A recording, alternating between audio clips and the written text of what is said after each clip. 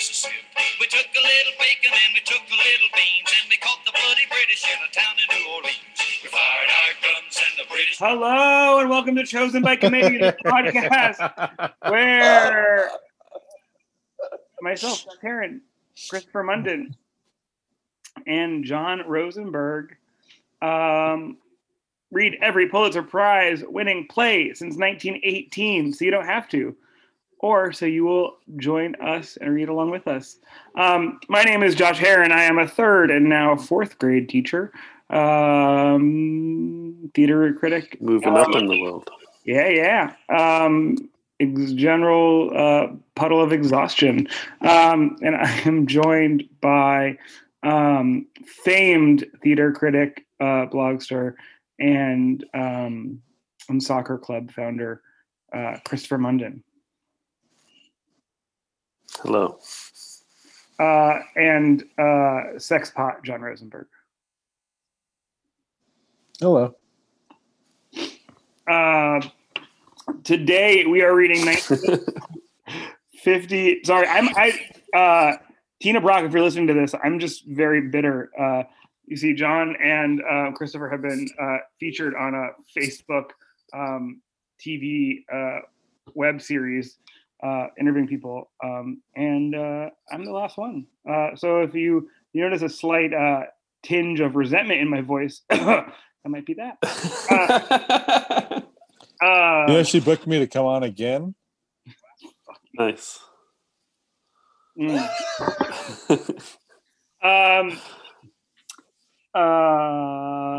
week I'll interview you, Josh. Oh, thank you. Well, we're reading 1959's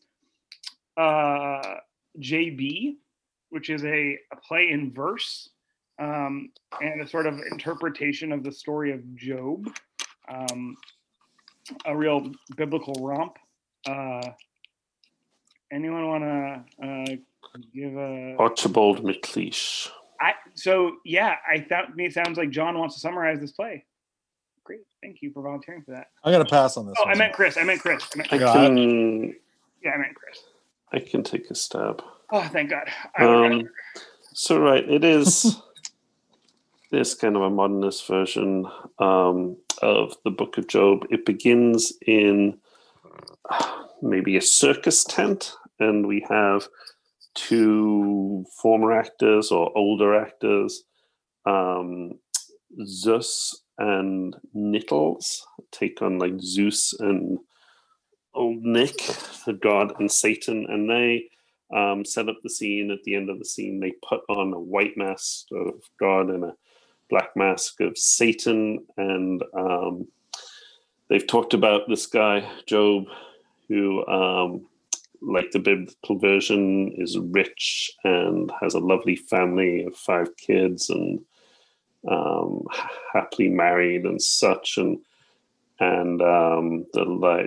the Satan guy is like he's only happy with God because he's lucky and he has everything, and God is like, no, he's like a good guy. Like, well, let's see, and fuck his life up. So the rest of, I guess, the first into the second act is Job's life getting fucked up. Two of his kids are killed in a car accident. One kid is killed. This news comes that he's died in war. Another one is like raped and killed. And another one dies. I kind of missed how the 5th one died, but all of a sudden I realized all of the kids have died. And most of that all takes place on stage. It's revealed to us by like 2 messengers who speak kind of cryptically about it. Third act opens, I think, and Job is now covered in, his skin is all messed up, and his wife's like, come on, dude, God's an asshole, curse him. And Job's still like, what God giveth, God gives and he takes away. And then he's visited by a few friends who try and give him some reason and sense for why it's happening, including like basically, hey, you're a sinner, you fucked up. And Job is still like, no. And then I guess a few times the God and Satan characters have come back into it. They do right at the end. And like, you were right. Satan says to God, he's still holy and stuff. Let's go give him back his wealth. And unlike in the Bible where Job does take his wealth back and has like a dozen kids and lives happily ever after or whatever, Job rejects that, but he does reunite with his wife who had left him, and and it ends on a somewhat cheery note, I think. Yeah, I would say that listening to that sort of felt like what it felt like to read the play. So if you enjoyed that, maybe you enjoyed the play. You mean my beautiful poetic language? It was basically free verse. Is that what you're saying, John? I just like totally missed me. It was like, I don't know. I was like sort of excited about it, and I sort of like, I tried to read it more as poetry than as a play. It's all told. It sort of has the line breaks and the line work expansion of a poem, but it's a poem. It's a poetic for sure. It's free verse. But it didn't. It really didn't do a whole lot for me. I don't know the Bible that well, so maybe that's it. But it reminded me of Pippin. I was surprised about that. There's a great musical. Is that Oliver Twist?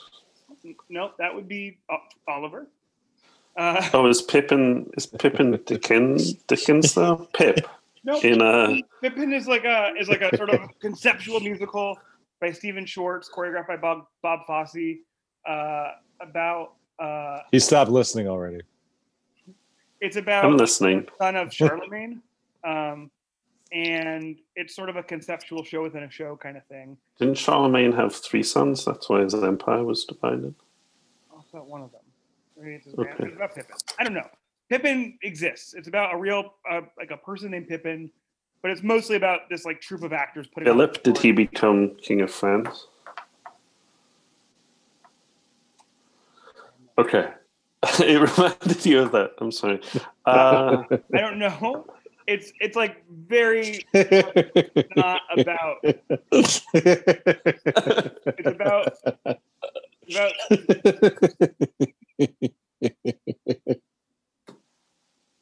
It's about the theater we put on. It's about the masks we wear. We talked the other week. Do you want to say your initial thoughts, John, before? No. I just had a question for the two of you of like what it's kind of a like Josh Baskin question, but what is free verse mostly like? You know, what's the difference? It's a silly question. So it's a difference. So blank verse, which is what a lot of Shakespeare is written in, is unrhymed poetry, but it is metered poetry. So it's Shakespeare's generally iambic pentameter. You know, the two the up down iams, and free verse is just. Is neither rhymed nor metered. So sorry, it's basically metered. Sorry, is like it follows some type of like flow or pattern. Rhythmic pattern. Even like limerick, like. Got it. So what free verse is it doesn't follow the rules. So yeah, I mean it's. It was French originally, I think, and it's I don't know when, maybe 19th century. Yeah, but it's basically it's not prose. There is you'll find some poets who write in prose, and that is often like not even having those classic line breaks, so writing almost in poetic paragraphs. Whereas free verse is usually divided into lines and stanzas, perhaps, but it's So in just theory, non-metered.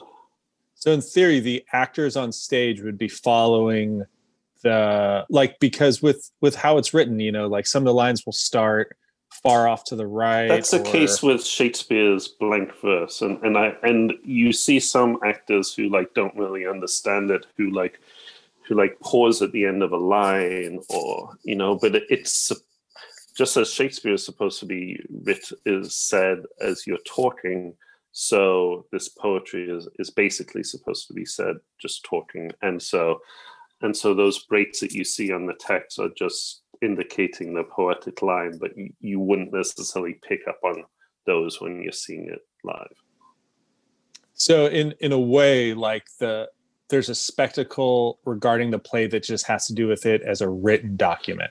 Yeah, I would say so. Definitely, it's something that, I mean, he published the version I read was a version that was like published basically as a book. I don't know if there's a version that was more the what was actually produced. I don't know how different they are, but yeah, the version I read was basically meant to be read. Got it.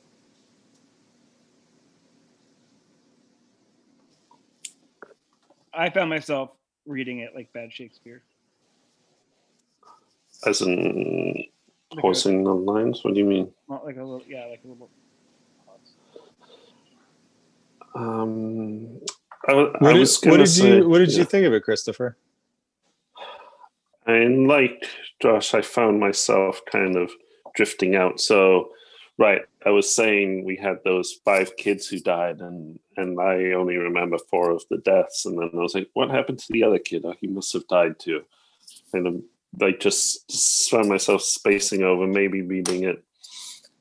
It's not ideal for the plot. And in the end, the 3 friends who come visit, I was like, all of a sudden, like, who's talking now?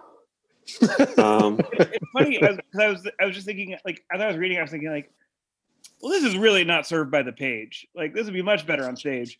But now you're listening to it, and I'm like, oh, but it's supposed to be served. Yeah, I was thinking of the exact same thing. Whether at one point I was reading and I'd be like, I think I would prefer this if I saw it live, and then at other points I was like, this is meant to be on the page. So I don't know. I mean, I have read a number of like full length poetry book stories recently. I read Michael Ondaatje's autobiography of Billy the Kid, and Carson's, it was called The Story of Red, a Mark Strand book. And it is interesting reading it both as a poetry and as kind of like a story. But I don't know how well suited the play is. And that's weird to say when like a lot of Elizabethan and Greek drama is probably written in poetry. Well, I mean, it's a strange mix, it seems, of different styles and different things all kind of pushed together. Mm-hmm. Yeah, he does go into a kind of language of the King James translation of the Bible with the thee and thou, and you know, I think like that translation affects like when you want to talk like the Bible, you talk like that, and it's just that's how the Bible was translated in the early 1600s, not necessarily that's how the Bible is, you know what I mean? But he certainly, but I also mean like he starts off the play with the first scene, which is almost like an absurd. There's like absurdity to it of like the 2 actors. Exactly, absurdity. Who am I thinking? Godot type scene, isn't it? Right, or Wolfhard. But like but it's strange that it starts off as that, and then the story it tells is based off of something from the Bible. It's a very strange mix of things to me. Like, I wonder what the play would have been without those framing devices of like the characters commenting on the play. Well, If it was, Well, that is from the Bible, because there are conversations with Satan and God in the Bible, and that's there's a long. Oh, because I was talking to my husband, who is like more biblical scholar than I, which is to say that he went to Jewish day school. But like that, the story arc of Satan and God was added on later. Like that was a way for biblical scholars, like it was added on as a way for like the story to like make sense. Like rather than just like subject this person like to such cruelty, that sort of Satan God dynamic was. you're talking about in the Bible. Yeah, it was like an extra textual like layer added on later. Mm-hmm. In biblical history. So I think it's interesting that the play sort of takes that form, right? That there's this sort of very extra layer of these like two people meddling with it. Yeah, it has the added layer of them being human actors playing that, and initially when Job is introduced on stage, they comment about how bad an actor is, and then they're like, he's not acting, he's actually real. I mean, yeah, we had the conversation the other week about when are we going to get into postmodern drama, and I would say this is still solidly like modernist verse maybe, but we're definitely getting elements of late modernism, postmodernism. I mean, it's deconstructing a biblical text. It is, Well, how much of it though is deconstructing it as much as like it doesn't deconstruct the themes or the sentiment of it really, which is what postmodernism does. It more deconstructs the way it's told, which is why I would say it's more like modernist in like almost theater of the absurd, as you said. So outside of Shakespeare, have you seen other plays? Have you seen another free verse play? I've seen plays. Yes. I've seen plays in verse. I don't know if I've seen free verse. I've seen modern poetic plays. Yeah. Yeah, I have too actually. I saw an opera by Gertrude Stein. Totally bonkers. And one thing I was reading, like, I can see how this play doesn't survive, but also that it would maybe have been kind of new and weird and different for an audience of the time. And it was, the poet had won 2 Pulitzer Prizes for poetry already, so he was a known poet. Perhaps I hadn't really heard of him, or maybe had heard the name. I'm not familiar with his work, but maybe people were more familiar with him then. But it reminded me of a play I would go see now, where it would be like a revisit of an old story and told kind of pseudo-intellectually and dramatically, and with elements of meta and elements of absurd. I could see it being like a devised work that was the talk of people in theater for a month or 2, but was not remembered. Oh, yikes. Yeah, that sounds about right. Yeah, I'm so I again, and I feel like this is my cop out all the time, but like I could see a director doing something really cool with this maybe. I could also see like it being put to music and being like a really amazing opera. Whenever there's a bad play, you say it would be a good musical. I just don't understand. I just don't understand what the play is driving at. You had no idea. Is it not still just like a kind of? It doesn't. That's what I was saying. It doesn't deconstruct the idea in Job. It kind of just like rehashes that idea of of like human suffering and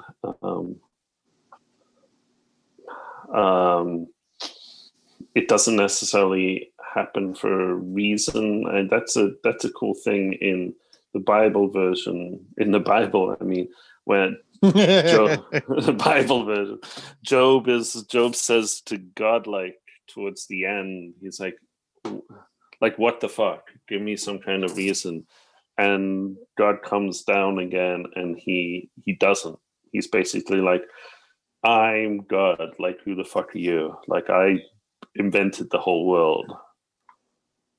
And then, like, I don't know. McLeish quotes Milton at one point, saying, like, justify God's ways to man. And it's like, there is no justification in a sense, and God doesn't justify I'm not sure himself. if this is the thing you're looking for, but I'm struck by a line that the wife says at the end, she's talking about, like, God doesn't love us, and Job says God doesn't love, God is. Yeah, that's good. I like the ending, the idea of like flaming, what is it, blowing on the coals of the soul, something like that. Blowing on the coals of the heart, kind of like trying to get them to, I think of like a fire that's dying and you're trying to like bring some heat to your dead heart. The word lines in it, like, we don't need to name our sins to know that we need to be forgiven, something like that. There were the odd lines, like in a poetry book, that struck me, but yeah, I don't know. I found myself drifting while reading it, for sure. And I feel like I would, seeing it on stage, I'd start thinking about what I'm going to order at the bar afterwards. Or So what people are going to think about Hamilton in 50 years? Hamilton will not, I don't know. I hope we'll talk about Hamilton when it comes, but I think it's bad history, it's bad music, and it's bad drama. And I think the politics of it even will not survive, because maybe it's like diversity, but perhaps it's just seen as like, you know, kind of whitewashing, or I don't know what you'd say, brownwashing, like the sins of the founders, and contributing still to like that sentiment, that like American myth, which I don't know how it will be perceived.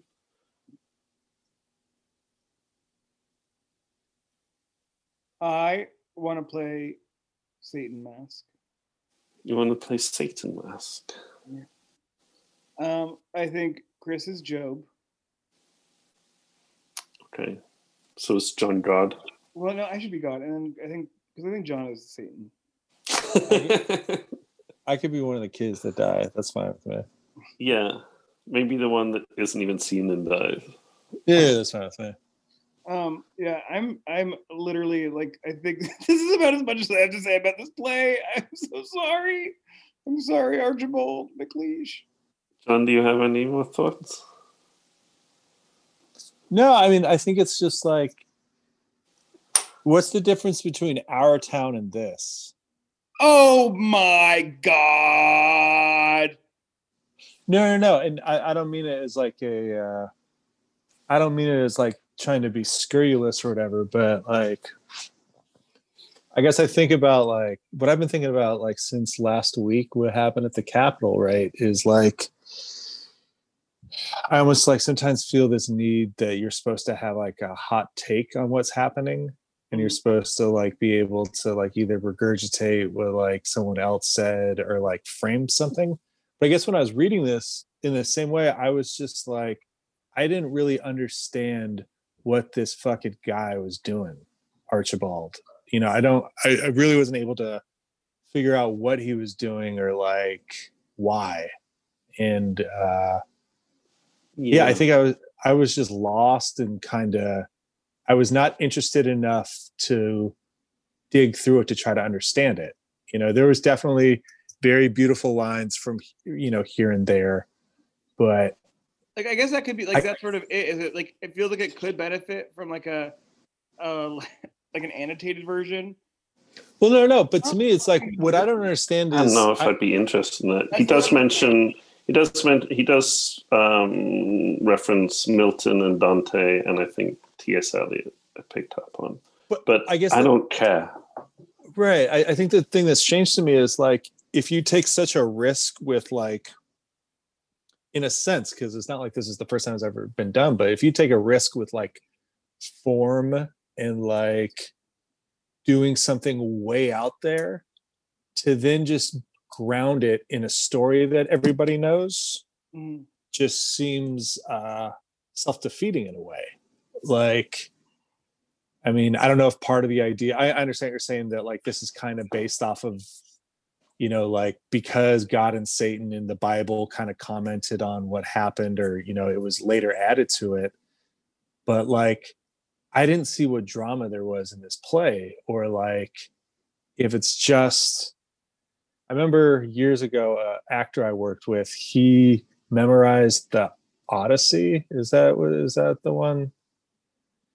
It's and it was certainly like a epic poem. Yep. Right, but he did like a one-man version of it, and he. Do you not mean someone did it? Someone dramatized it. Do you mean that version?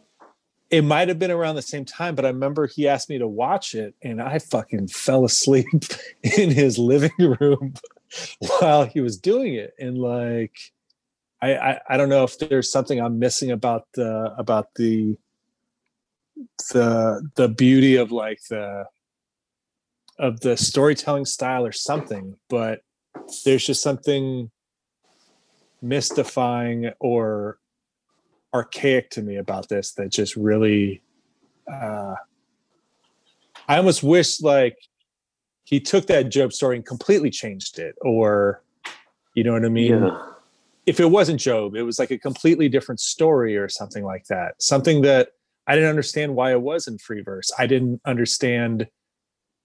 Yeah. So I guess the thing is like, I don't want to be like, this is a bad play, or like this shit's whack, because who the fuck cares? But like, I just couldn't understand it.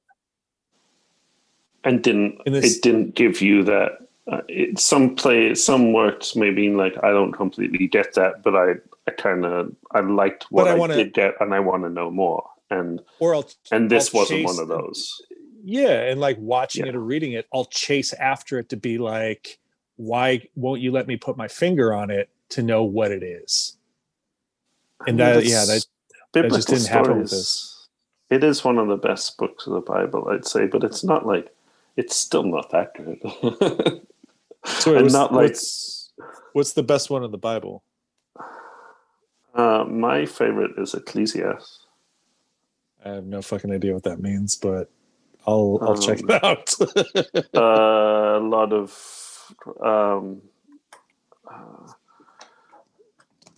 there's nothing. Vanity of vanities is how it begins. Vanity of vanities, all is vanity. It's written by someone who supposedly David, I guess, or Solomon, King Solomon, who like he has everything and he finds no meaning in anything. Like he's tried reading, he's tried like debauchery, and there's nothing works. It's well written, like that like bird song to everything there's a season is taken from it. The Sun Also Rises title is taken from it. There's lots of quotes from it. It's a good one. It's poetic.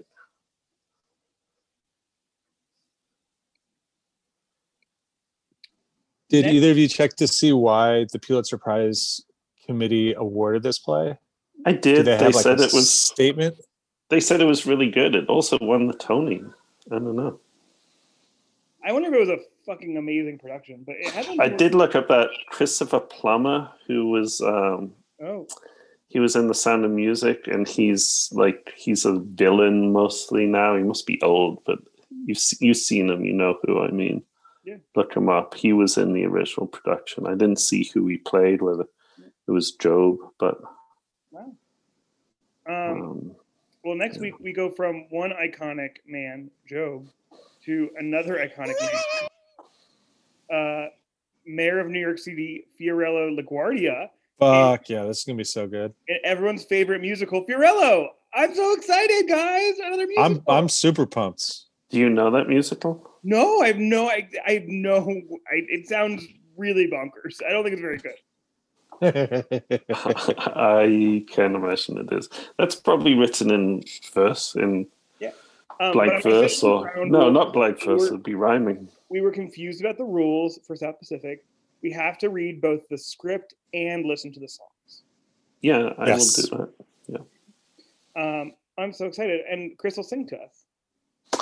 Yeah, all about my hero LaGuardia. I was gonna not mention this again because I'm a big person. But in the aforementioned interview, Chris said that he wouldn't review musicals because he doesn't like musicals, and I was so ready for him to be like, "But Josh is really like, he's changing my heart." Nothing. Well, I haven't yet read Fiorelli, so maybe Fiorello. He must have been quite a mayor to have both the musical and the airport And the high school. and the high school. The famous performing art high school is named after LaGuardia. Set in All right. I'm gonna live forever. I wonder if they've ever done Fiorello. Yes. Oh, so exciting. All right, folks. Well, I cannot wait to talk about it then. You see my face light up after this week. I'm just like, musical. And if it's bad, I can't say this would be oh my god, that's the only it's gonna be really bad. If I was like, this would be a different musical. This is the makings of This would be better as a drama. this belongs as it's just like a 4-part miniseries. All right, folks. Say goodnight. Good night. Night. Down a river and we see the British come, and there must have been 100 of them beating on the drum. They stepped so high and they made the bugles ring. We stood beside our cotton bales, didn't say a thing. We fired our guns.